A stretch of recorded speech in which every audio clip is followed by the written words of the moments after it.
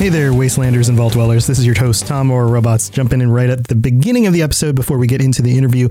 And I just wanted to make sure that you guys were aware that this is our Patron episode, and we're going to talk about some really cool stuff about the Fallout TV show coming out, of course.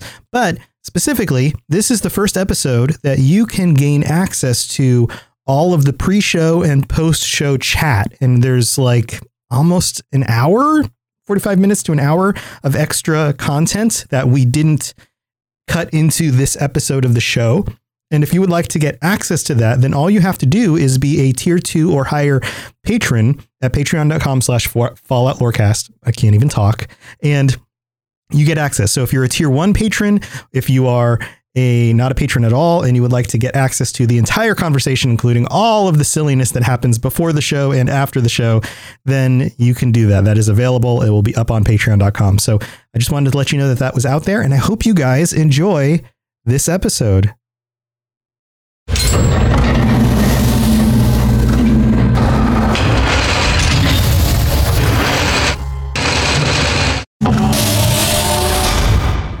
All right, Wastelanders and Vault Dwellers, this is your host, Tom, or Robots, and I am back with a very special patron episode. Today, we are talking about the new Fallout TV show that was announced just a few weeks ago, and our thoughts and hopes and maybe fears, some of our concerns about bringing something like this to the small screen, which is actually more important, it seems, lately than the big screen.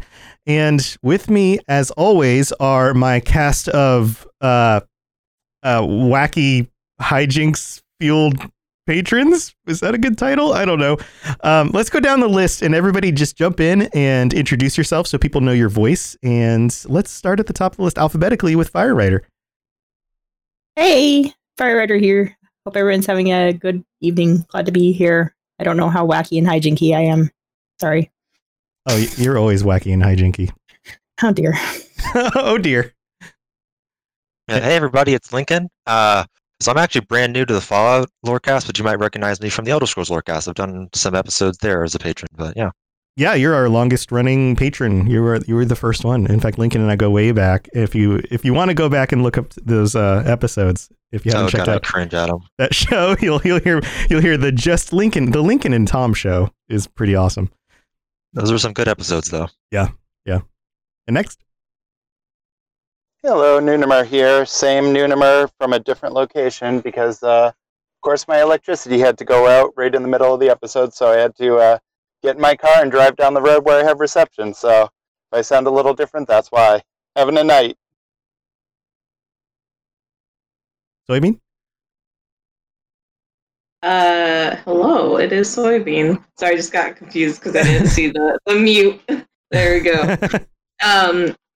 Yes, hello, it is the Bean. Just sitting here now in Illinois. It has been a month and I have changed states. So that is pretty cool. Yeah. Welcome to the new state. Victor? Yep, it's me, Victor. Hopefully I will sound more coherent than I did last time because I am not freshly out of surgery, but a month post and healing well and not quite as doped up on pain medication. Yeah, well, good. Everybody, Zemnis out on the road again for another week, and then I'll be back home. Sweet. Oh man, Grandma, it's Magic Missile. First time on the Patreon chat. Oh man, Grandma. Hey, you know what? That's a really good reminder that everybody who is a tier 2 patron and higher will have access to the entire unedited version of this episode, in which you will hear what the "oh man, Grandma" actually means by listening to the first, 20 something, almost 30 minutes of us chatting during the pre-show. There's a really good comment in there about somebody with smoke coming out of their butt saying, "oh man, Grandma." Anyway, man, nice callback. Okay, so this episode, now I'm going to be thinking about that the whole rest of this episode. Good job with the distraction there. So this episode, we're talking about the Fallout TV show. It was announced a few weeks ago, and if you didn't hear about it, then you need to look it up. There's not a ton of information yet. We did an episode on the Fallout Hub where the three of us, the main hosts, me and Ken and Dave, talked about it a little bit. But it's definitely a big deal because bringing Fallout to the TV screens across America is going to be a big thing, especially with at least bringing it to an audience that hasn't been exposed to it, maybe doesn't play video games and that kind of thing. And especially for us, this group of patrons and myself, and I'm sure a lot of our listeners, the idea that we might be able to introduce family members who don't understand this thing that we're super into through a different media is going to be really cool. So that's one of the reasons why I think it's going to be really neat to dive into this in this episode today. And and Aperture Flash just joined us. Aperture, how's it going? Aperture is maybe still working with the audio there. So let us know when you are up and running. Just kind of pop in and say hi. But let's dive into this. I know Firewriter, I know you had some official thoughts, some things that you wanted to write down and some thoughts and hopes and dreams and concerns and stuff. Why don't you start us off? Okay. So mine are like super duper specific about what I want. And I'm sure everybody can guess what the first thing I want is. Hancock? So if y'all want to say it, I was going to say ghouls, but yeah. I can't wait to see how they do the ghouls. I want to know if they're going to be in makeup. I want to know if it's going to be CGI. Are they going to be the squishier ghouls from earlier on? Are they going to be the drier ghouls from later on?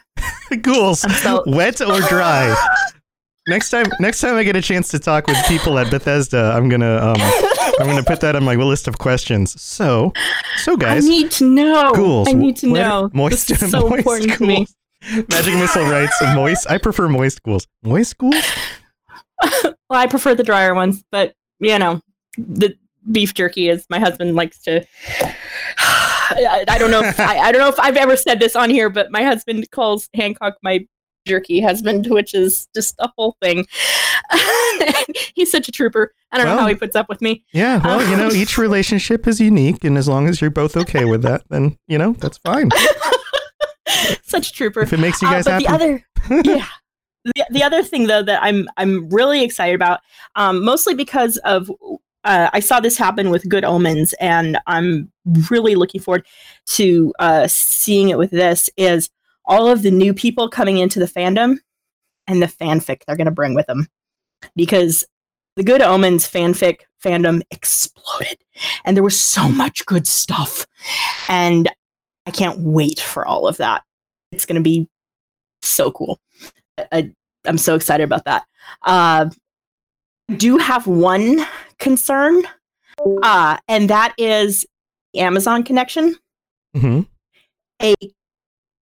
A game that is highly critical of massive corporations is being brought to life by the massivist corporation. Is that a word? Yes, massivist corporation of them all. And I want to know how they're going to handle that. Are they going to downplay that? Are they going to shy away from that? I hope they don't. I would guess, and this is just me guessing, that they're going to handle that in very much the same way that, say, like The Simpsons handles being on the Fox network.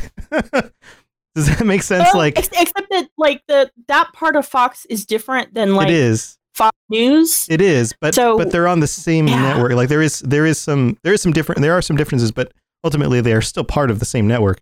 I would assume that the success of the show and any of the subliminal or underlying messaging of the show is really going to be based on the show itself.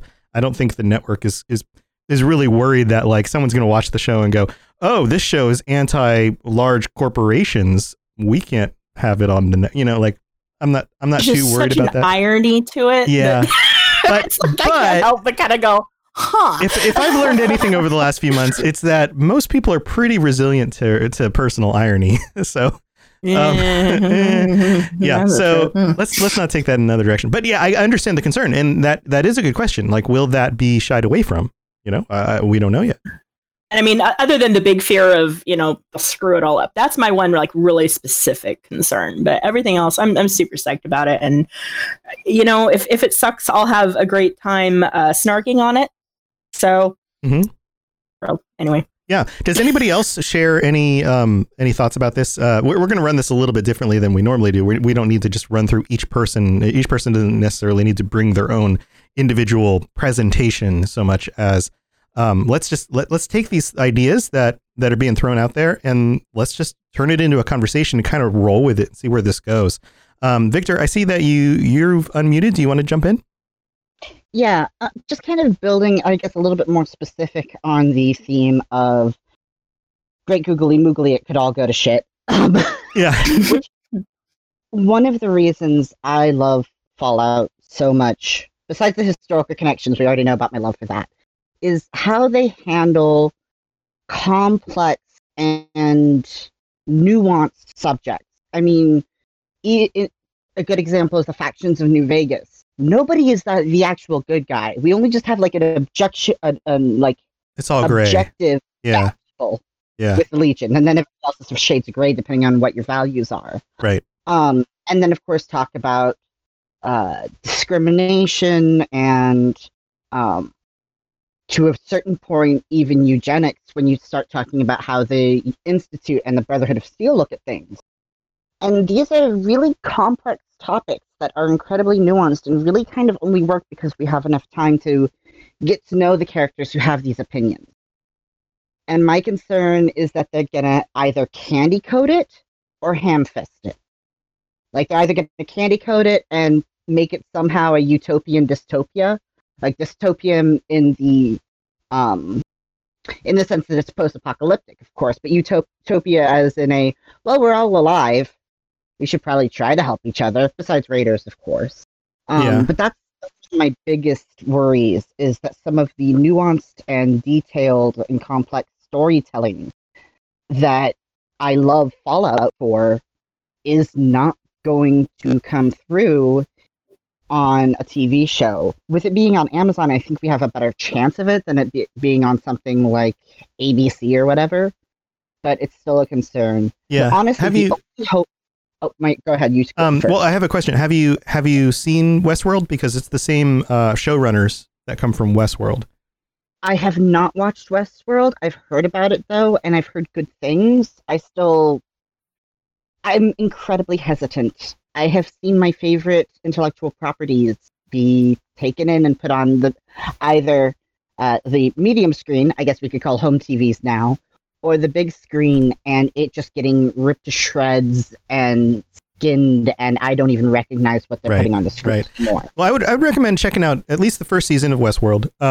I think I think that'll help reduce some of your concerns for that, because there is a lot of nuance. The writing in the first season of Westworld and the way they handle issues of personhood.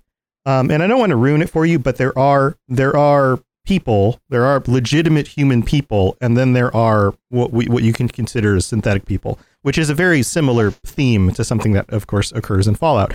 And the way they handle that and the nuance of it and dealing with the humanity of it and those kinds of issues and the grayness of what some people do in relation to those types of people and all of that, you see a variety of different reactions to that world. And I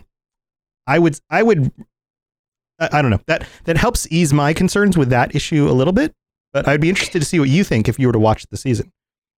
Yeah, definitely. And like I said, I definitely have an overall hesitancy after getting excited because my favorite thing is being made into a movie or TV show, and I don't recognize it. Yeah, I'm sure a lot of us have that same concern of like, well, I hope it's good. The Oregon movie doesn't exist. The Avatar: The Last Airbender movie doesn't exist, and the Artemis Fowl movie doesn't exist. Like that kind of stuff. Yeah. I will say the one thing that does give me hope.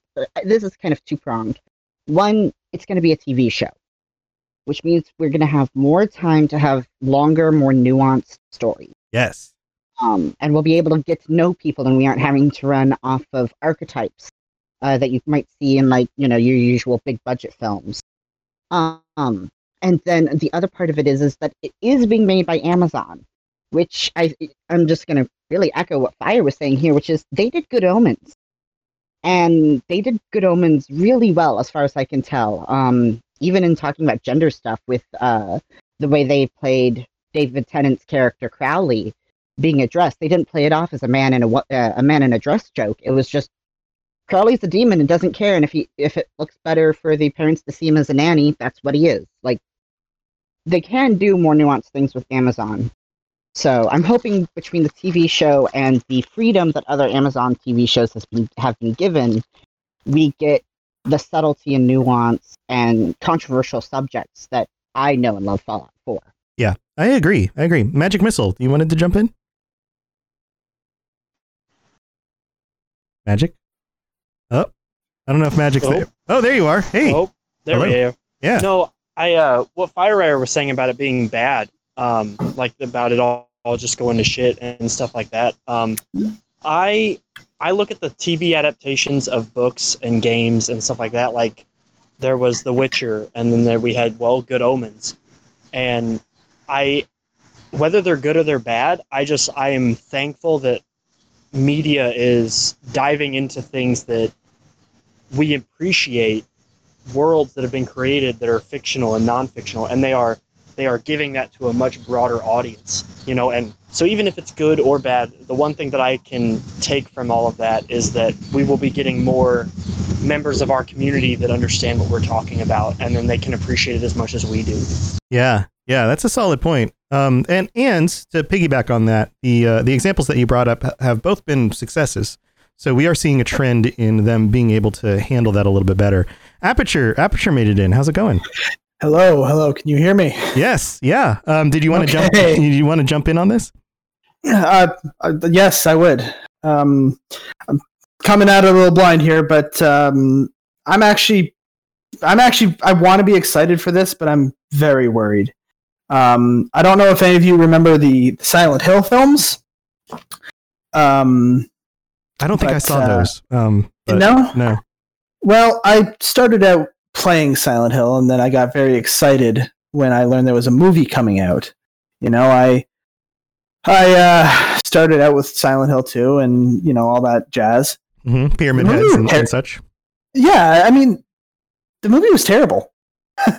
Like it was all jump scares, but not like it just didn't do it justice, and I'm terrified that that this could be a sort of make or break thing for like Fallout. Like it, what am I trying to get across here? It's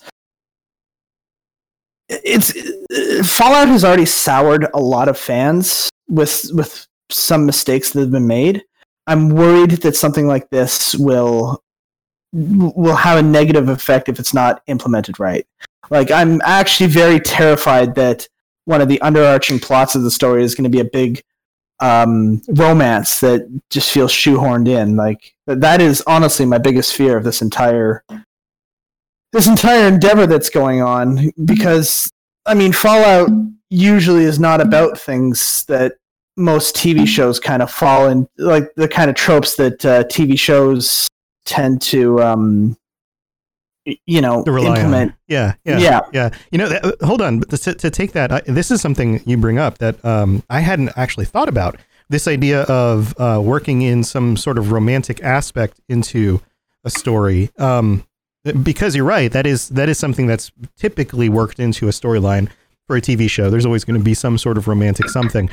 Right. But I could see how somebody might justify that as saying, well, yeah, because you can romance characters in the games, it would make sense to have that in there. What do you think? Well, I feel like, you can romance characters in the game, but if you choose to not do that at all, do you really lose any core part of the game that is Fallout? Sure, but what about people who come to the game because of that? Like I would, and I'm just throwing this out here, I'm sure some of us in even just this group right here would say that the ability to romance a character in a Fallout game because of our experiences with Fallout 4 is actually very important. Like if they were to put out a Fallout 5, not Fallout 76, it's kind of a different thing, but if Fallout 5 was to come out and they didn't include that in the game options, that would be a big miss. that like that's something that people rely on it for. I'm not saying that like I don't want there to be an element of love to the story. I'm worried that it's going to be a primary or even a secondary plot device. If it was like in the background, like the character falls in love throughout the story, yeah, I would have no issue with that because that's kind of how it progresses in the in the game. But if the main plot is raiders have stolen my lover, and I now have to go kill raiders to return my lover, I'll be a little bit turned off because most Fallout games are a little bit higher reaching than that, if you'll pardon the term. Yeah, no, it makes sense. I hear you. Yeah, it depends on the way it's handled, right? Like, exactly. Like if you look at a show like, and I haven't kept up with The Walking Dead, but if you look at a show like The Walking Dead, it starts off with some relationships, and then of course those relationships change and they fall apart, and eventually seasons later, other relationships happen. But I don't know. I don't feel like those are ham-fisted into the story so much as they're just kind of parts of things that happen in the world. Well, I've always felt that The Walking Dead is a soap opera with zombies. It's a human drama first, I found, after it got after like season 3. Yeah. But yeah, also, hello, everybody. Hello. Awesome. Did anybody else want to jump in on this? I mean, I see some people unmuting. Feel free to just, like kind of chime in here and there. I don't have to call on everybody as long as we're, I'll negotiate it if too many people jump in. But yeah, feel free to respond. I actually kind of want to go if that's okay with everybody. Do you want to answer some of the things that have been brought up, or do you want to change the topic? Well, yeah. I kind of want to like. Got it. Yeah. See, it was at the beginning of Aperture's thing where you said like that. I'll just be honest. I know a lot of us here are probably big fans of 76 and play 76 almost every day. But in the general the general eye of the normal consumer, in my opinion, is that 76, especially at the beginning, I know it's gotten better, but it kind of put one nail in the coffin in a way to follow. This is how I see it, at least. And I don't want the movie to be the final nails in the coffin because, it's Fallout's a game series I love. 3 is probably my favorite non-Nintendo game in the world. So, yeah. It's just a matter of putting a taste into people's mouths. If the first season bombs, but they make an amazing second season, people aren't going to still go for it. That's why a lot of people haven't gotten into 76, whether or not it's improved since then. Yeah, I was actually going to say, like, this is if you look at the target audience for the TV show at this time is going to be the general gaming public, not just necessarily Fallout fans, but gamers in general, like The Witcher was. And Bethesda has already started doing some things that, in the minds of the general public, I agree with some parts, not all of them, that are leaving bad tastes in people's mouths. Remaking Skyrim however many times and not putting out a new Elder Scrolls. The changing of how dialogue works in Fallout 4 that really felt constricting in dialogue trees compared to what things were like in 3 or New Vegas. And then, as stated, the kind of there you are. Box office flop, so to speak, of the opening of stuff. Oh, did I cut out? Yeah, you're fine. You're fine now. Okay. But it's slowly been happening, but as things have gone on, people have lost a little bit of their goodwill towards Bethesda due to repeated missteps. And so I definitely agree. I really don't want this to be bad, not just because I'd love to be able to watch it, but what if between the box office flop of 76 and the failure of the TV show, will Bethesda think that Fallout is even worth making any new games for? Yeah. Or will they just updating 76? Well, here I can address some of that. Why don't I jump in real quick and address some of that, because I have had the ability to speak with some of the people at Bethesda and interviewed them back before Wastelanders came out, and I've been a little bit more plugged in than say everybody has. But one of the things that that I know that they are 100% committed to is continuing to make content for Fallout. So the missteps of 76, some of the things that people didn't like necessarily in Fallout 4. I mean, I can talk about that specifically, like the dialogue. They've taken note of what people like and dislike and have worked that into the Wastelanders expansion for the dialogue. So that's something that they've been addressing.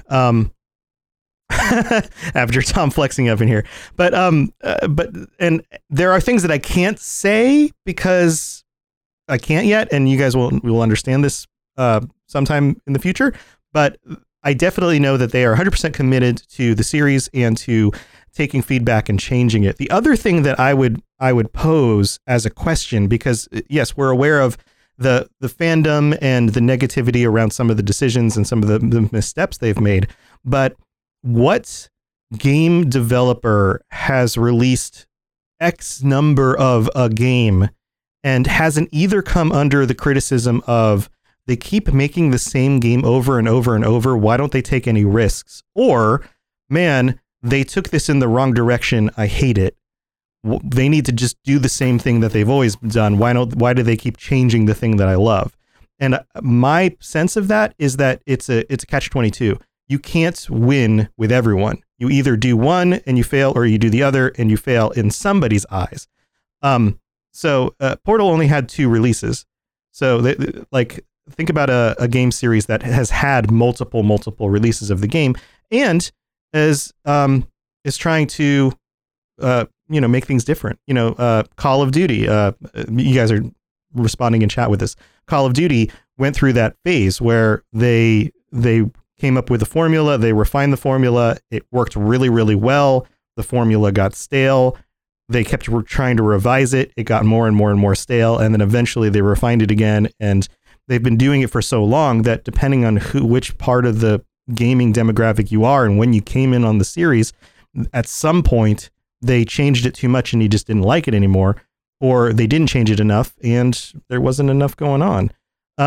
Now, I know that Zemnis, you had been wanting to chime in here for a while now. I want to make sure that I get your thoughts on this before we drift into two. We could very easily splinter into multiple topics here, but I want to make sure that you get to chime in. Yeah, I'm glad that you mentioned, like the whole game series there just a minute ago, is because it's kind of like the Need for Speed games. They've done it so many times and so often that they've changed so much with it that it's just become kind of just a repeat of the same mistakes with certain things. And like what I'm hoping that Bethesda does with the TV show is if they go and represent it the best way that they possibly can and do much better with the TV show like they're starting to do with 76. Like, for instance, get a new storyline out there and being able to show a different area that we may not have seen before, or maybe different creatures we've never seen before in this new thing. It would be very interesting to see, and that's kind of like one of my biggest hopes, is that they try something new with this instead of trying to go off of some of the other games that they've made, and maybe bring, like I said, some new creatures in. And I'm also kind of afraid that what they're going to do with it is, because I've seen some of the different Amazon shows, and some of them where they were supposed to be really good shows, they had really poor looking clothing, really poor looking effects. Some of the creatures weren't really good. I'm kind of afraid that's going to happen, but I'm also kind of looking forward to seeing how they're going to make good representations of, say, like the Deathclaw, or how the armor is going to look on these different characters that are going to be there, how the weapons are going to look, how they're going to sound. Right. I suppose that's a budget issue, really. It's how much budget do they have to put into it in order to make sure that it really works well.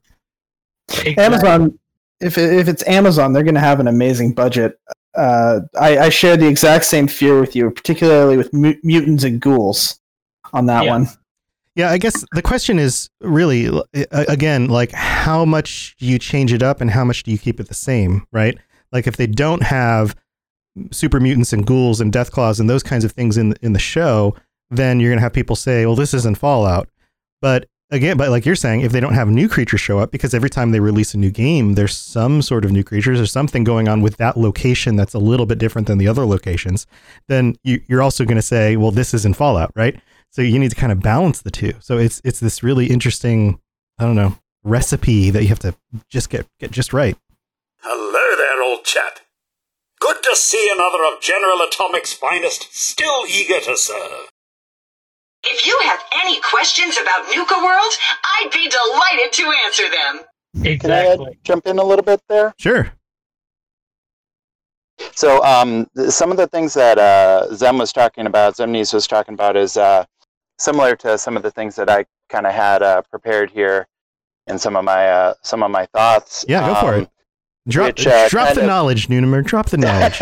hit us. I don't know about that. I'll drop the ideas at least. Okay. But so one thing, like just to kind of start in, something I always recommend, which I'm stealing this. It's from another podcast, but it's a Star Wars podcast, and they have this catchphrase that they say, "Speculate responsibly."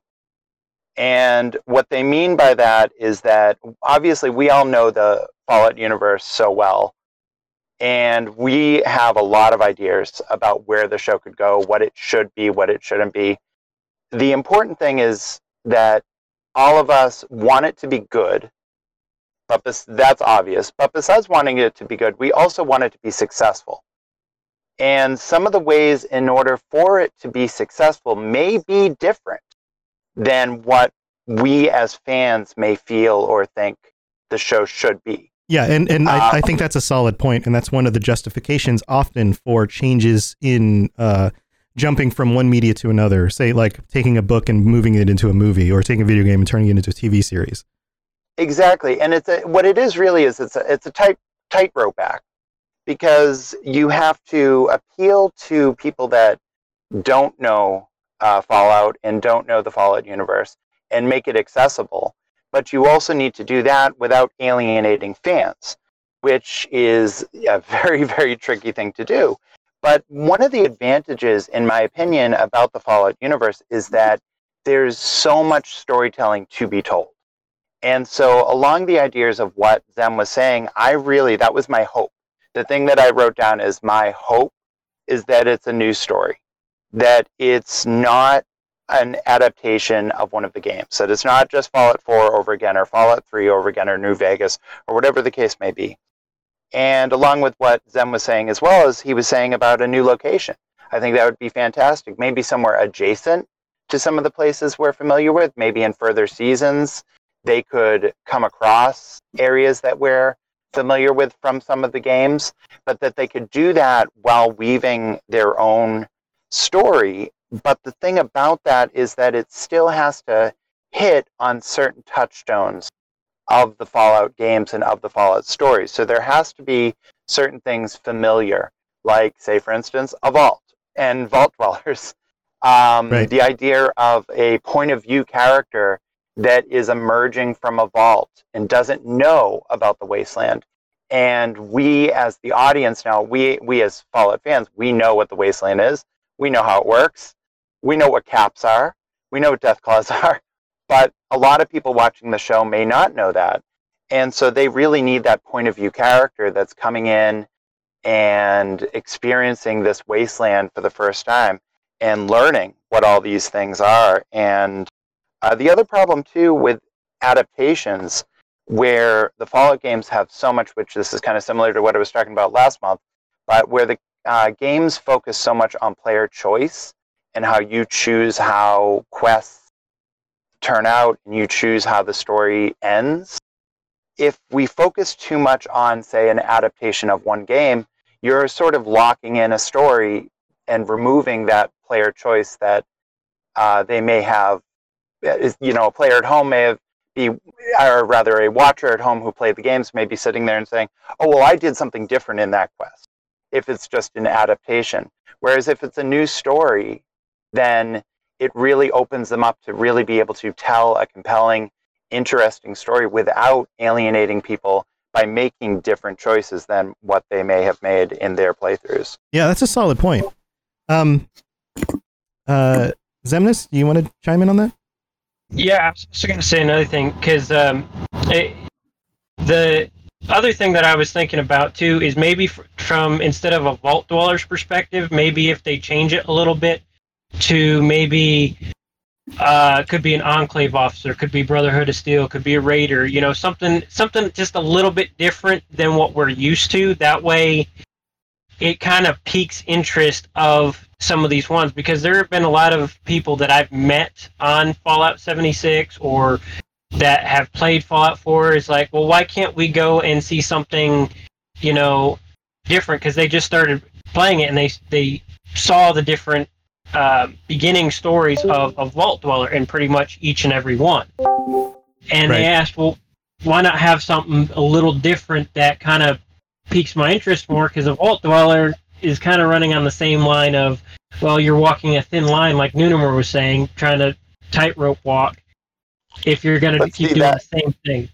That may also be what you're looking for as someone who's played all these games, though. And that's sort of what I was saying was like, if they don't hit upon those familiar touchstones like a Vault Dweller or like somebody coming out of a vault, that's where, it may become very confusing, because then you have to introduce the Brotherhood of Steel right off the bat, or you have to introduce the Enclave right off the bat, as opposed to introducing the idea of people in a bunker surviving a nuclear apocalypse. That's something that basic sci-fi and unfortunately real life have touched upon. So that's something that a mainstream audience, people who haven't played every single Fallout game, would be able to latch onto right away. Okay, here's these people underground surviving. That's a point of view character. If you have someone who's in the Brotherhood of Steel or Enclave, that ceases to be a point of view character. I actually, my apologies, first app, I was talking behind you. Oh, well, I was just going to say, I actually kind of agree with Zems, and my thought on this is they might actually go about it sort of like how Mad Max Fury Road went about things, where Mad Max was actually more of a secondary character, and the story follows a little bit of a lesser, like say a raider or a settler, or just a random wastelander who they've encountered this person, this really recognizable vault dweller or what have you, who's just fresh to the wasteland. And so the story kind of follows the experienced wastelander kind of keeping this fresh out of the vault dweller alive, and kind of explaining like, oh, those pricks, oh, that's the Brotherhood of Steel, those guys, they're raiders, don't mess with them, Yeah, that's Deathclaw, we should run. I think if they're smart, they're going to reveal the things that we're familiar with very slowly. Mm-hmm. They're going to grow the world over the length of an entire season. So, like you're saying, they will take a character and maybe, a group of characters or whoever, and introduce like a faction or two factions or a creature and then another creature, but like not show us everything all at once. Exactly. Kind of like tease in one episode, hey, was that a helicopter that flew by? And then, right. Yeah, like who has helicopter technology in the wasteland? That's ridiculous. And then you come to find out that that's the Brotherhood. Oh, what's the Brotherhood? And then you start to, learn a little bit more about that. Yeah. Exactly. Have you guys seen the Tales from the Loop show that they made on Amazon? No. Nope. Mm-mm. Each episode is different. It has a different story, but at the end of the season, they all tie together. Yeah. And I'd like to see something like that. Yeah, you could come at it from that way too. Is a different. Yeah, like each episode is like, oh well, this episode's a Brotherhood of Steel member, and throughout his episode, he interacts with characters that are meeting at the same place several episodes in. The Witcher kind of does that too. The last few episodes is them. I watched The Witcher does that stuff as well. Sorry, say that again, Victor. Oh, there was a mystery show I grew up watching. I want to say it was Beyond Belief, Fact or Fiction. It was hosted by the same actor who does Riker. And they would do something similar. It would be like all of these little disparate little mini stories, and at the end they would all be tied together somehow. Mm-hmm. Doing that on season-wide would be interesting. What I was going to state, though, is kind of taking the idea of possibly making your point of view character not a vault dweller. Mm-hmm. I don't think they're going to do that. They're going to have to play it safe to be able to appeal to the biggest kind of audience. However, if they were to do it, I think that it is quite possible to get the same effect of learning the wasteland with actually some of the people of the Brotherhood of Steel. At least in my very small playthroughs and my dives, as far as I can tell, some of the innermost members of the Brotherhood of Steel, like the paladins and scribes and mechanics, are pretty well isolated from the rest of the wasteland compared to the knights and paladins. You could end up having somebody who, for whatever reason, has to leave the Brotherhood or got left behind or something or other, and having to learn the wasteland, and they'd be just as fresh to it as a vault dweller. I mean, the other thing I would think of is one of the really iconic things, at least to me, of the first-person Fallout games. I'm not too sure on how the first ones did this. Is at the beginning you get that montage. You get the montage and war, the monologue. War, yeah, never changes. Yeah. And even just watching that as a new player, you do get at least a little bit of an idea of what's going on. And I really hope that's kind of they open it like that, not just because it'll be a good callback to the fans of how the game's open, but it'll help explain a little bit at least of what this setting is like, the people who are watching it for the first time. Mm-hmm. I think that it better be narrated by Ron Perlman. Yeah, right. Yeah, right. They need really like that. They need a character, or a viewer analog, and that's something that I mentioned before when we talked about on the Fallen Hub. The idea of somebody who isn't 100% familiar with everything going on, that things can be revealed to at the same time that the viewer is learning about what's going on as well. I'm still holding out hope that my Roger Maxon pre-war Fallout movie idea gets included somehow in this. Do you guys remember that from like a year ago? Yeah, I remember it. And if you've got all these contacts with Bethesda, you should make it happen, man. Yeah, we'll see. Well, I was gonna say, throughout all of the games, especially the first person Fallouts, we get almost a clear storyline of the entire Brotherhood of Steel. So if they were going to do a faction-based show, we have history in the game and through lore of Roger Maxon all the way till Fallout 4. So they could do a very well-written Brotherhood of Steel because all the content's already there. Yeah, well, it's 200 years. There's 200 years between those, Roger Maxon and the bombs dropping and finding out what's going on at Mariposa and the events of Fallout 4. So there's a lot of content you could pull from. If they're, and this is just another idea, Fallout 76 is like a, what's the word? It's a it's a prequel. It's a prequel to the other games. Even the first game starts roughly 100 years after the bombs drop. So there's a lot of gaps in information we have about the world and what's going on in that 100 years before what we're seeing.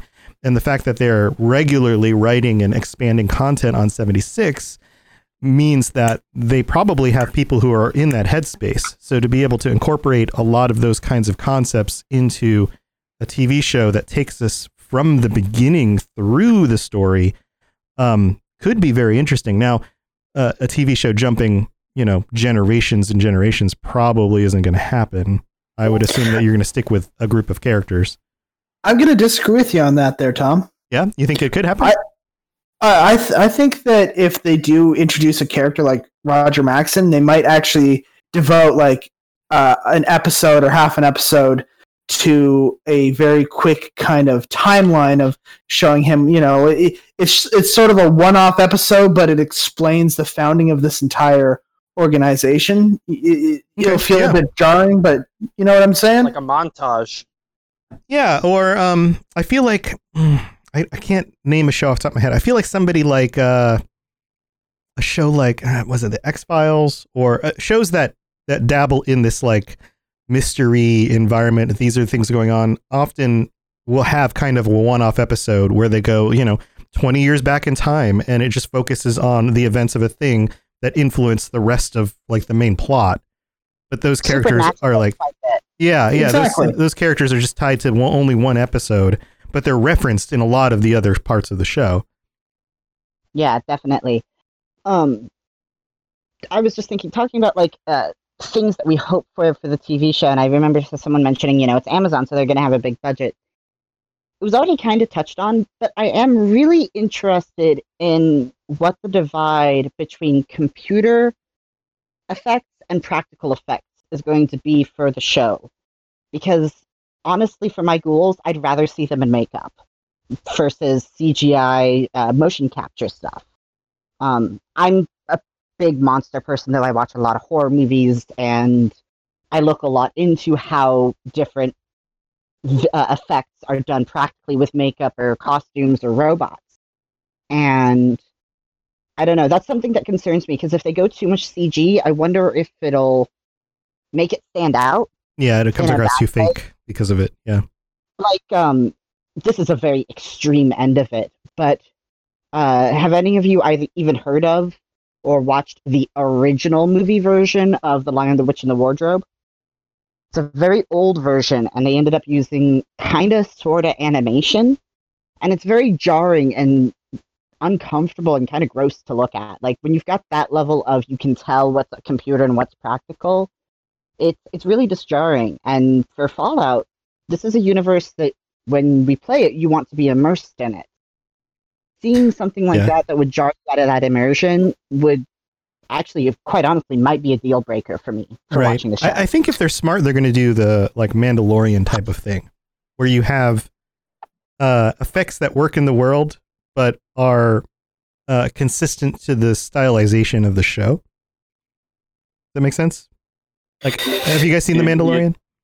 You literally just stole the next thing I was going to say, Tom. We're thinking alike there. I was just going to say, well, if it's anything like The Mandalorian, where they were really able to blend practical effects, with heavy CG. That I was actually just telling my kids about. They watched all of The Mandalorian, and I was telling them about how it was filmed with the digital sets and stuff. And my kids were blown away because they thought that a lot of the sets that were digital sets were actually practical sets. Yeah. Oh, yeah. It's hard to tell. It really is. They did a really good job. And the thing about that, too, is that the technology obviously is a huge budget. Being Disney, they have all the money in the world, but so does Amazon. So the technology is certainly expensive, but using that technology can save a lot on the budget and really expand what is possible for them to be able to do with this show.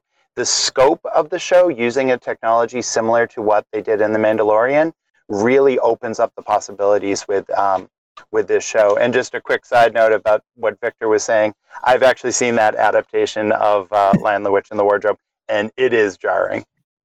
I totally get where you're going at with the Mandalorian of sets versus that's I guess my concern is that for some of the more human sized, so I'd say probably the size of a super mutant and Deathclaw down, I would hope that they do practical effects. Like, if we have actual ghoul characters, I don't want to see a CG captured ghoul face. I want to see somebody with makeup on so that they can properly emote through the face. But for bigger stuff, right? That being digital, I could totally see. I guess it's the separation between wanting to be able to see and relate to characters in a very realistic feeling way, but not necessarily they have to go out to Appalachia if they end up doing a sojourn into 76. Something I was trying to say. Vic, that's actually one of my biggest fears. Like, my main complaint with the show we already have, Nuka Break. I'm sure most of us have already seen it. They did the ghouls. It was all practical effects. They did the ghouls perfectly. Like, the ghouls were believable. They were expressive. It was very well done. But when they did Red Star and they had a super mutant show up, that's like the one set piece that completely broke immersion for me, simply because it was a situation where it actually would have benefited from a little bit of CG on the face of the super mutant. The body was fine, but the face felt stiff, and it was the one thing that broke my immersion in that entire show. So I actually wouldn't mind seeing CG captured faces on the more uncanny valley of the creatures. If it happens with the ghouls, meh, whatever. But things that are even less human, but still look human, I really think that they should go a bit CG heavy on that. Well, Yeah, there's also the possibility that they could. Oh, sorry. Go ahead. I was going to say, I get where you're coming from that. And honestly, I can't help but think, do we know anything beside just the byline of by the people who did Westworld? Because, like I stated, I'm interested in practical effects. If I had my dream job, I'd probably be some kind of movie or stage makeup artist. Because I would hope that Amazon has the budget to go for the big guns, Industrial Light and Magic. They're the ones who've done all of the Star Wars stuff. They've done The Mandalorian. They did a whole bunch of really good stuff that definitely were able to get the stuff down to a human size that's expressive, all the way up to, the size of a Rancor, and make it all fit in the same screen. If anybody knows if we know about that yet, I'd be definitely interested in seeing who's doing the effects. But until then, I'd probably wait on bated breath and hope that it's ILM. Yeah, I don't know. It's probably going to be pretty. Oh. I believe all we know as far as like creatively is we know the production studio behind Westworld, and we know that Todd Howard is going to be involved in the creative aspect. He's going to be sort of supervising. And the Westworld effects were good. I don't think. They were plenty good. There's definitely times that there's CG involved, but I don't know. They do a good job incorporating practical effects and CG together and blending it well. So hopefully they pull it off just as well in this series. Can I jump in here? We haven't heard from Soybean yet. Soybean, I wanted to give you an opportunity to share some stuff if you wanted to. Yeah, it's just I'm enjoying listening to everybody else. I would say my only hope for the show, my only speculation would be that we definitely see a location we haven't been before, and my hope would be somewhere not America, perhaps at least for an episode, a single episode. Interesting. But yeah. Or if also interesting, each episode different place. Maybe not have it be a linear storyline, but a bunch of stories of the wasteland. Yeah, Fallout, stories of the wasteland. Exactly. So you might see someone who's in Canada during the whole annexing thing, because that's a big part of Fallout's history, or China and the whole espionage between America and China during before the Great War, and to a point even after. But yeah, I think a Chronicles kind of series would be really fun. Yeah, I could see that. Do you have any concerns? Do you have any oh God, I hope they don't do this? I would say probably along the lines of what Aperture said, where I don't want them to play into too many show kind of you are writing a television show, you have to do this to make sure that your audience is watching. I want them to continue to try to do things a little different, and not just we are writing a TV show. There's gotta be a love interest. There's gotta be the time travel episode. There's gotta be the I don't know, the Honey I Shrunk the Kids episode. The cute kid. There needs to be a cute kid in it somewhere. There needs to be a cute kid for comic relief. Right. No, I want them to just try new things. So yeah. Good one. Lincoln? Just kind of again just bootcamping off of that. So I have my experience with video game movies and TV shows started with me finding out that this was a long time ago, but the Super Mario Brothers movie, the one that came out in the 80s, Oh yeah. Like that was like apparently like the first ever one that ever came out based off of a video game, and it was horrible. What are you talking about? That is a masterpiece of a film, and I will not hear otherwise.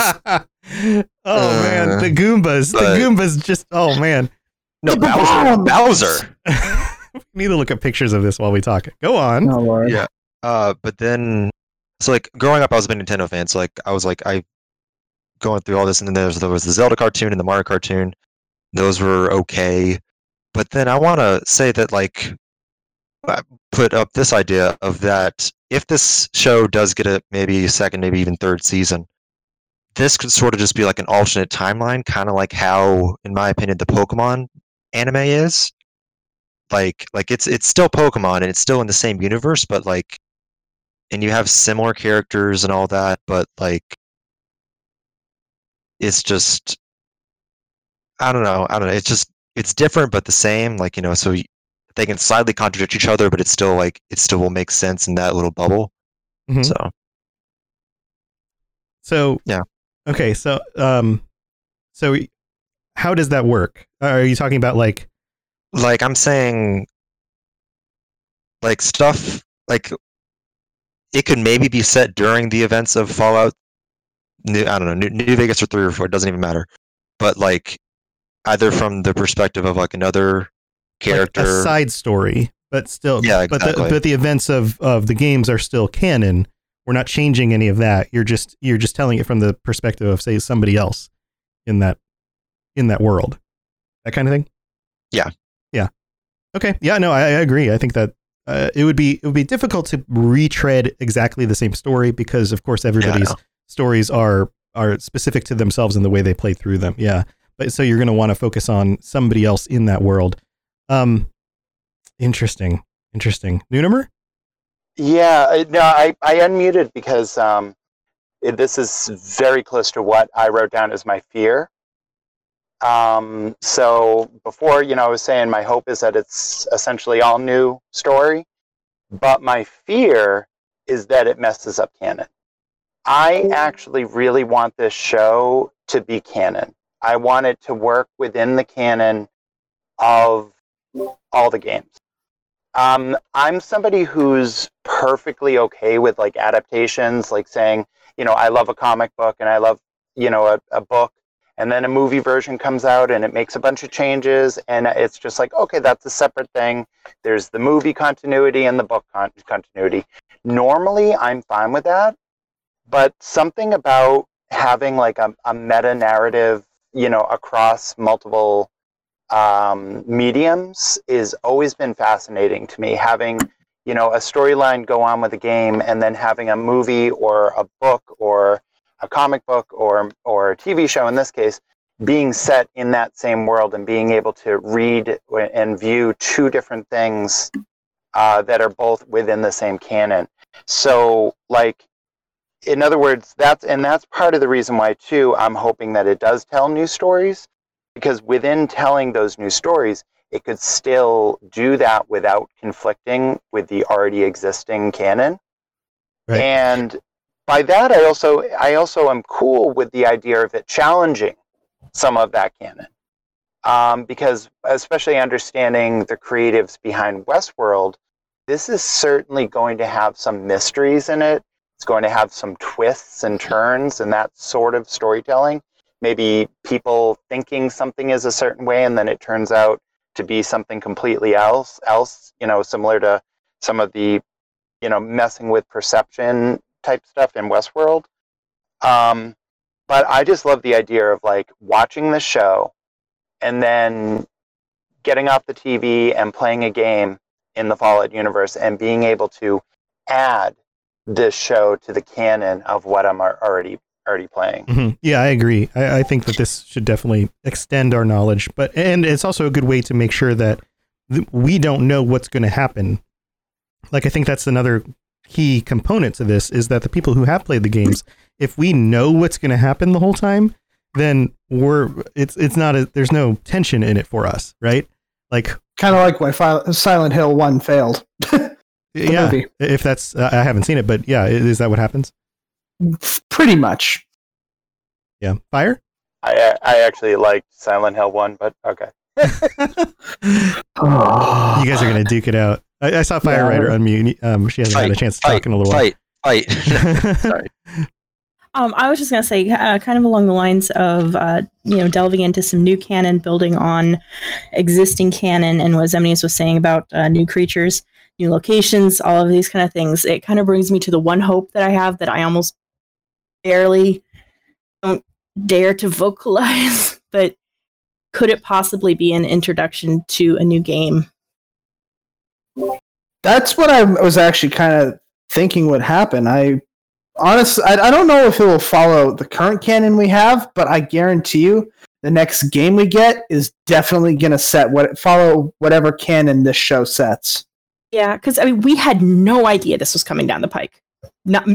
Maybe Tom did because he's got all his contacts. No, I didn't. No. But this came out of the blue for everybody, and if they're keeping that so tightly under wraps that nobody knew, and I feel like there's a chance. And I mean, we've all talked about like, oh God, the next game could be 8 years out, 10 years out, whatever.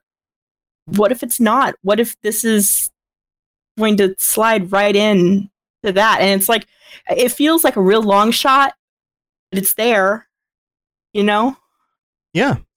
So from the perspective of what I understand to be the roadmap for Fallout, the main studio at Bethesda that always works on Fallout and Elder Scrolls is finishing up work on Starfield, which hopefully we'll find out more information about sometime, maybe even later this summer. I don't know. But my hope is that gets released sometime in the next year and a half. That studio then is shifting over to Elder Scrolls 6, which has been established that they're working on that. Chances are that's going to release 2024, 2025, because it's now taking them 6 or 7 years to really get through a new game release. And then that would mean that if that studio were to transition into a Fallout 5, that we're not going to get Fallout 5 until close to 10 years from now, which is part of the reason why they broke off a second studio, designed Fallout 76, and are focusing on continual improvements to Fallout 76, building out that world, increasing it more and more and more and more, so that they can continue to be doing something in Fallout without leaving this 15-year gap of anything at all to do in the Fallout games. Does that make sense? So if this show takes off and does well, who knows? I mean, it might be a year or two until we actually see the actual first episode come out. And they get, 5 or 6 seasons in, then you might be absolutely right. We might be closer to that Fallout 5 date by the time we're multiple seasons into this TV show. And then we have a game that ties directly into some of the things that have been revealed from the TV show. So yeah, there could be a lot of correlation between the way these things play out. If you tie in 76 into it, then now you have a TV show and a game which may be working off of each other. You have some things that get revealed in the TV show that then influence things that get implemented in Fallout 76, and then that influences things that get revealed in the TV show. And now you have this whole new kind of back and forth media between games and TV, where you have two living, in a sense, media properties that are really working off of each other. I know that Bethesda is trying to push the boundaries in this. It's one of the reasons why 76 has been such an interesting experiment, is that it's not an MMO. It's a multiplayer game, but it's not a competitive it's like a cooperative multiplayer game that's not a survival game. It's not an MMO. It's kind of its own thing. So they're definitely trying to think outside of the box. So, anybody else have Aperture? Do you have something you want to chime in with? Wouldn't be too surprised if it actually very closely followed the formula that 76 put out. Like, the first big chunk of the show is, it could even be set the same way 76 is. You're a character recently after the bombs. You don't know much about the world. The first couple episodes, half season, is about exploring the wastes. And then, hey, a year passes, there's people here now. Like, I wouldn't be surprised if they actually followed a very similar, if not the same plot as 76. There's so many avenues that it could take, but I could see shy of them dropping more nukes on Appalachia, I could see them actually really following the format that 76 has put out. Yeah. I think that makes a lot of sense. The two could coincide together. So here's a thought I have. Here's a question I have for everybody. And as we're kind of getting closer to the end of the episode, I would love for each of you to consider if you were involved in the TV show yourself. You were actually, if Bethesda came and said, hey, I want you to be involved in the TV show, and you got to choose the character that you played in the show, what would you choose? Who would you be? How would you be involved? Or maybe you're behind the scenes. Like, would you want to be a writer for the show? Would you want to be somebody who deals with like cinematography and those kinds of things? I would like to be the Vault Tech representative who coordinates the social experiment that the show actually is. That's pretty meta. Okay, I have a thing that I think this position should exist at every single TV show that's based off of another IP. Is just a fan or somebody in a community that loves somebody to be like, is this a good idea to put on TV, or is this a good idea to put, like, is this what's in the game or whatever? Like, I don't know, like, let's say, I don't know, kind of like how they had, I remember with one of this was back in the Atari days, but like, I remember they had like fans of Star Wars be on the team to like with the Atari games, I think, if I'm remembering that correctly. But so like a community feedback kind of. Yeah, kind of, because like I'd love to just be the guy that they consult on, like, hey, are video games good, or should we? Yeah, I don't know. Yeah. Like you're the one who gets to sit in the room after they've done like the first run of shots and have like a first build of like an episode and say, what do you think? What would you change? Yeah, exactly. Focus testing. Yeah, focus testing. Right. Yeah, I'd love to be in like a focus group for a video game TV show. Cool. Well, let's keep moving down the list. Let's go back up to Fire Rider. It's right there in my name. Yeah, I thought maybe. I'd really like to be involved with like writing dialogue too, because I love doing dialogue, and I feel like I've got a pretty good grasp on how people talk in that universe, and I would really like to be a part of that. That would be cool, incredibly fun. Yeah. What you would? I know the answers to this. You would want to write the ghouls, right? No, I'd want to write everybody. I mean, it's like I incorporate every aspect of it that I can when I'm writing, and I especially I like finding what's the word I'm looking for, similarities between characters that you might not otherwise find, or they might not even consider, but finding that common ground and letting them talk between themselves. I really enjoy doing that, and cool. I'd like to. I feel like that would be something that would work really well in a TV show when you've got all these divergent groups, to find that common ground in between them, ways that they're similar, and yeah, I think that's probably a theme that I would assume would occur in the show. Yeah, I would just love to be involved with that. It'd be so much fun. Yeah. Would you want to play a character also? Yeah, but not like a named character, like a like somebody that we know from the games or anything like that. Right. But just you're kind of some badass wastelander. That'd be super fun. There you go. Nice. Yeah. Well, you've already got the vault suit and what is it? It's the Minuteman general outfit. I do have the plasma. Oh yeah, the Minuteman. That's right. Rifle. That's right. Yeah, the plasma rifle. But that's probably too specific. So yeah, we'll back away from that. But I mean, I do have just like a generic wasteland outfit too. So yeah, I've got my plasma rifle and my laser pistol too. So I'm ready. They can call me. I'm good. You're ready. It's just like what. So my husband does the 501st, for Star Wars, and they do call on them to be in things and do things. They've called on them to like be in the Mandalorian and stuff. So hey guys, if you're listening, I've already got a costume. Yeah. I'm here, man. You just be one of the background people walking around, One of the settlers in one of the villages or something. Yeah. Yeah, that's all I want. There you go. To be there. Nunimer, what do you think? Oh, I definitely want to be in the writer's room with Fire. To be able to write for a show like this would be a dream come true. So that's it almost makes me sad saying it. I would love to write for this show so much. But yeah, I would definitely be more in the if Fire's going to take the dialogue, I'll be more in the general plotting and kind of big picture type stuff, kind of thinking through the like I was implying before, the twists and turns and mysteries and stuff like that. I would love to be writing something like that for Fallout. That would be wonderful. Yeah, that would seem really fun.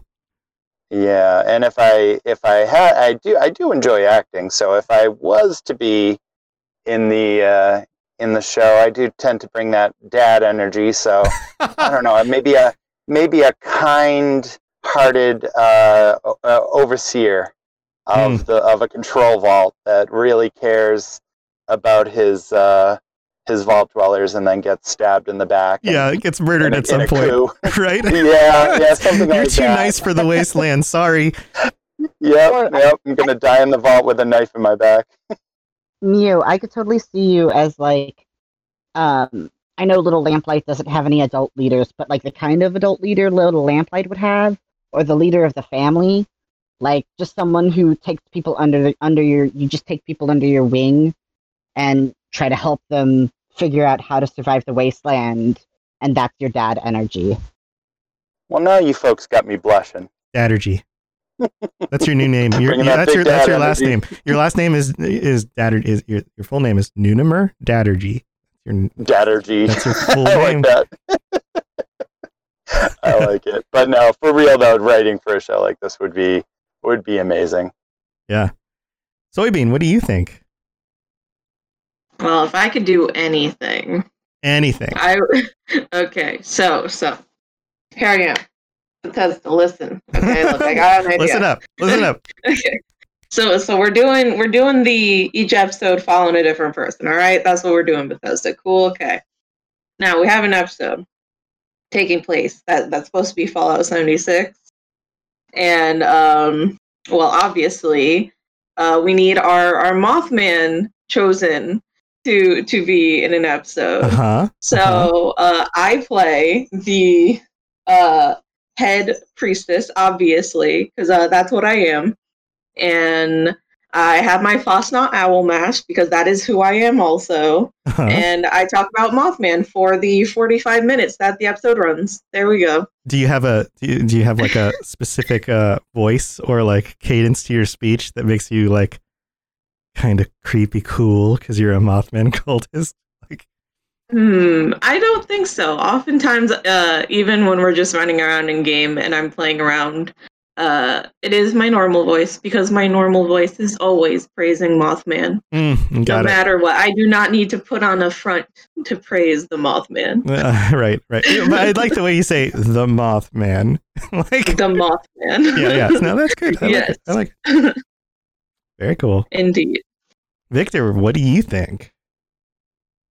To the surprise of absolutely no one, alternative history consultant. Specifically, not just lore and not just history, but there are particular things that are implied in Fallout but not fully explored that stem out of the fact that it is an alternative history. And so I would like to be kind of in the writer's room hanging out with you and Fire, but less on more specific, less about plot, but more on specific details, like, is this a possible kind of slang term we would use? What would be the equivalent? How would these things, basically, we've got things that existed, and then they stopped working because of the war, and then they figured out how to make them work again. Like, being able to conceptualize and help create, like, I can't draw very well, but help inform concept art and help inform ideas of what a settlement might look like, or the kind of speech people would have. Since, like I said, to the shock of absolutely no one. Sure.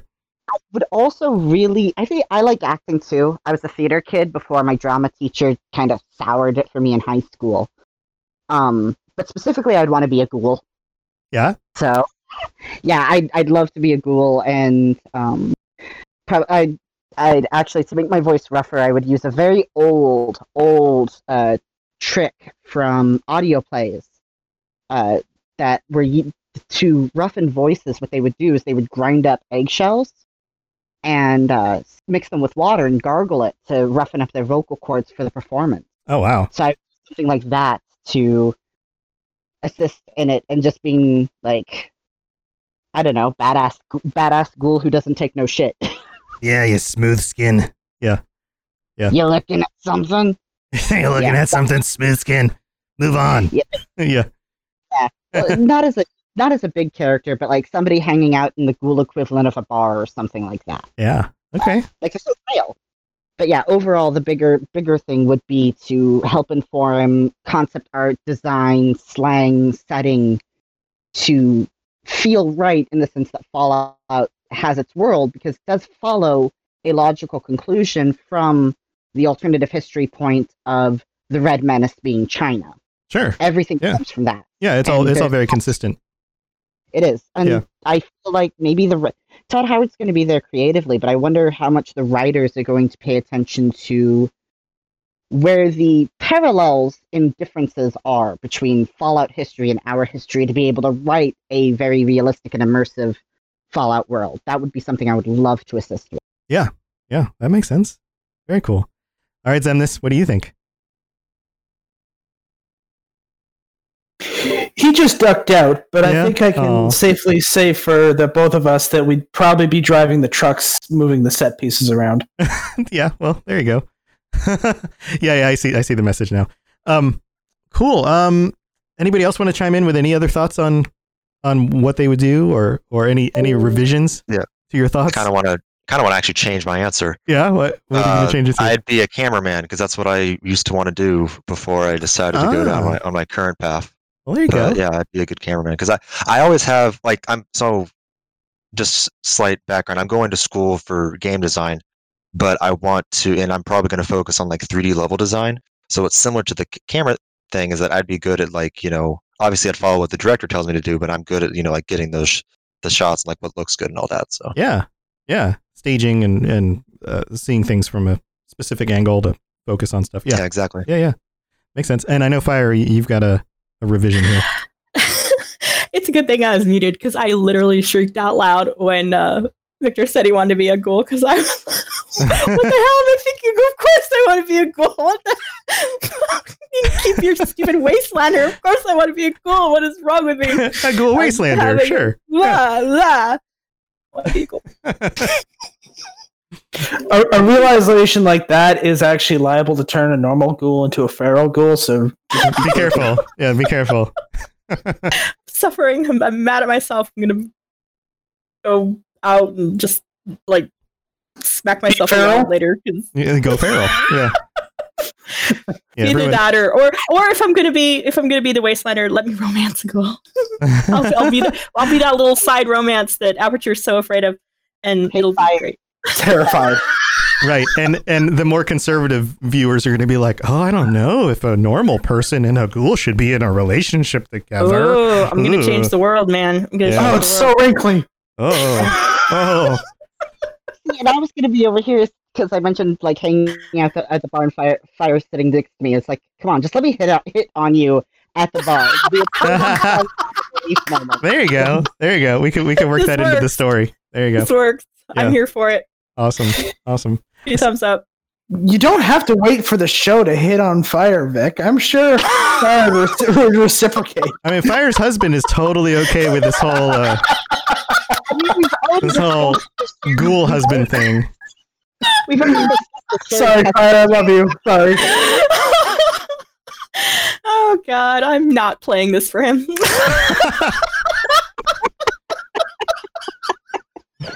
But I mean, Fire and I are probably we're 1 degree of Kevin Bacon apart with the shared custody of Hancock at this point. True. So I mean, it's not that far of a jump. We're practically in a relationship anyway. It's good. It's good. Does Hancock know this? Yeah. Okay, good. Please. Good. Yeah, just making sure. The better question is, do you think Hancock would ever care? Not even a little bit. No. Best of all possible worlds. So I was thinking about this, and I was like, okay, what would I want to do? You know what? I think I would like to play a deacon kind of character, like the somebody kind of tied in behind the scenes, kind of charismatic, kind of plugged into everything. Maybe you don't even realize that he's there until like the end of the first season, and then you go back to like, oh, that was the same guy in all those situations. Holy crap. I think I'd like to do that.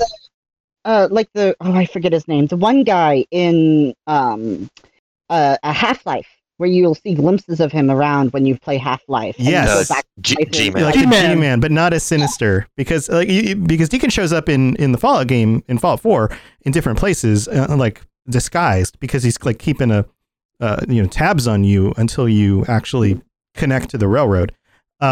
And he's got like different disguises, and he looks like just a townie in what's the main village in the middle of the city? Name's falling out of my brain. Diamond City. Yeah. So he's in Diamond City. He's in a few other locations throughout the game until you realize that he's actually a character, and there's other stuff going on.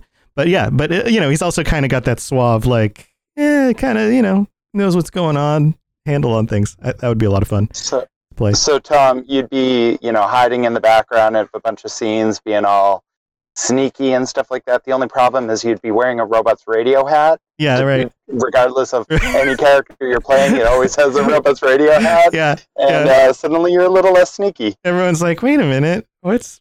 Huh? What? No. No, what he has is a modified Mr. Handy that has BuddyBot's voice. Ah, there you go. Yeah. We need a BuddyBot needs to join in too. Yeah. I no longer want to watch this show now. I'm sorry, BuddyBot scares me. Oh, I'm not that scary. Oh, God. Yeah, BuddyBot should be on the show too. Yeah, I want to be on the show. What would you do on the show, BuddyBot? Eat all the pizza. I don't think they have pizza in the Wasteland, BuddyBot. I don't think that's a thing. I don't know for sure. Just keep him away from the workbench. Because we don't need a buddy tank bot coming up.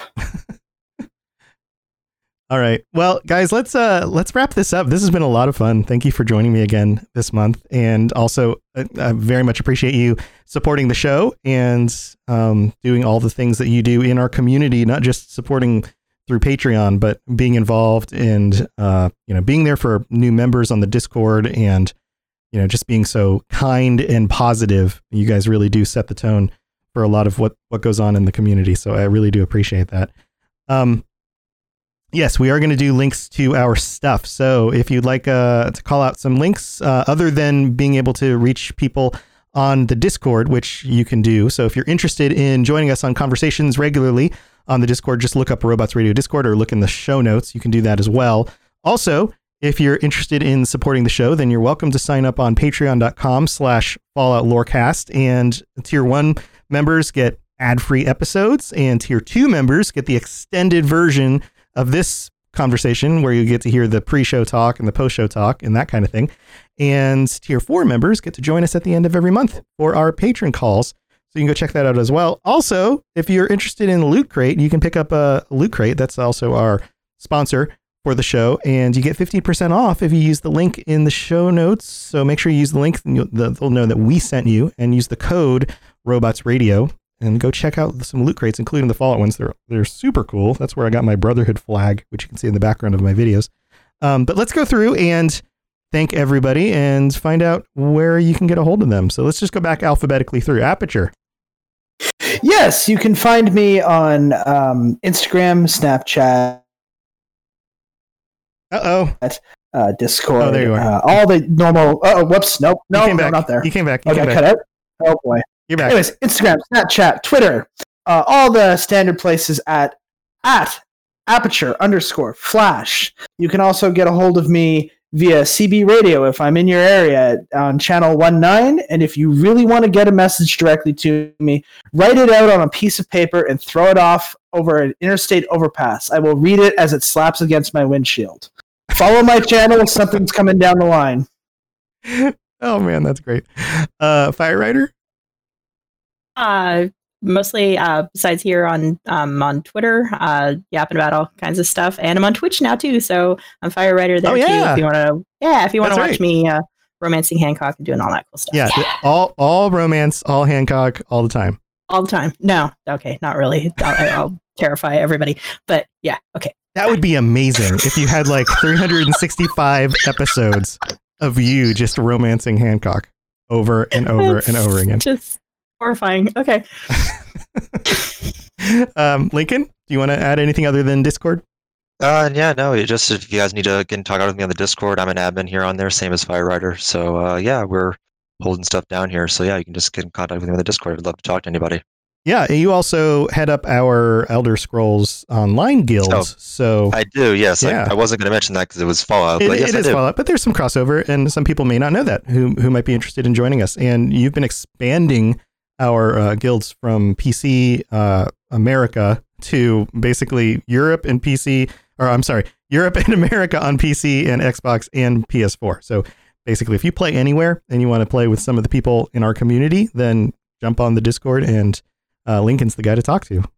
So yes, sir. Yeah, very much appreciate that. All right, Nunimer. Yeah, thanks again, Tom. And I'm here in the Discord as everyone else, but also on Twitter as Nunimer and on PSN as Neo Prowl. Feel free to send me a friend request if you want to be playing some Fallout 76. Or worship the moth. And that was where I was going. Yeah. And so and I are continuing to grow our numbers. So if anyone's interested in joining the Mothman's Chosen, his great and glowing light will guide you. And hopefully it will guide you to the Robots Radio Discord, where we have a channel here where you can also find more information about it. Yeah, and it's very active. You guys are in there chatting all the time. Yeah, it's a fun little place where we're a growing little family. So if you want to come and join us and have some fun, as long as you're an awesome, nice person, kind and accepting and all that good stuff, then you'll fit in with us. So come and check it out and talk to us on any of those places. You growing a little family, it makes me think of the little Mothman backpack with a little baby moth in it.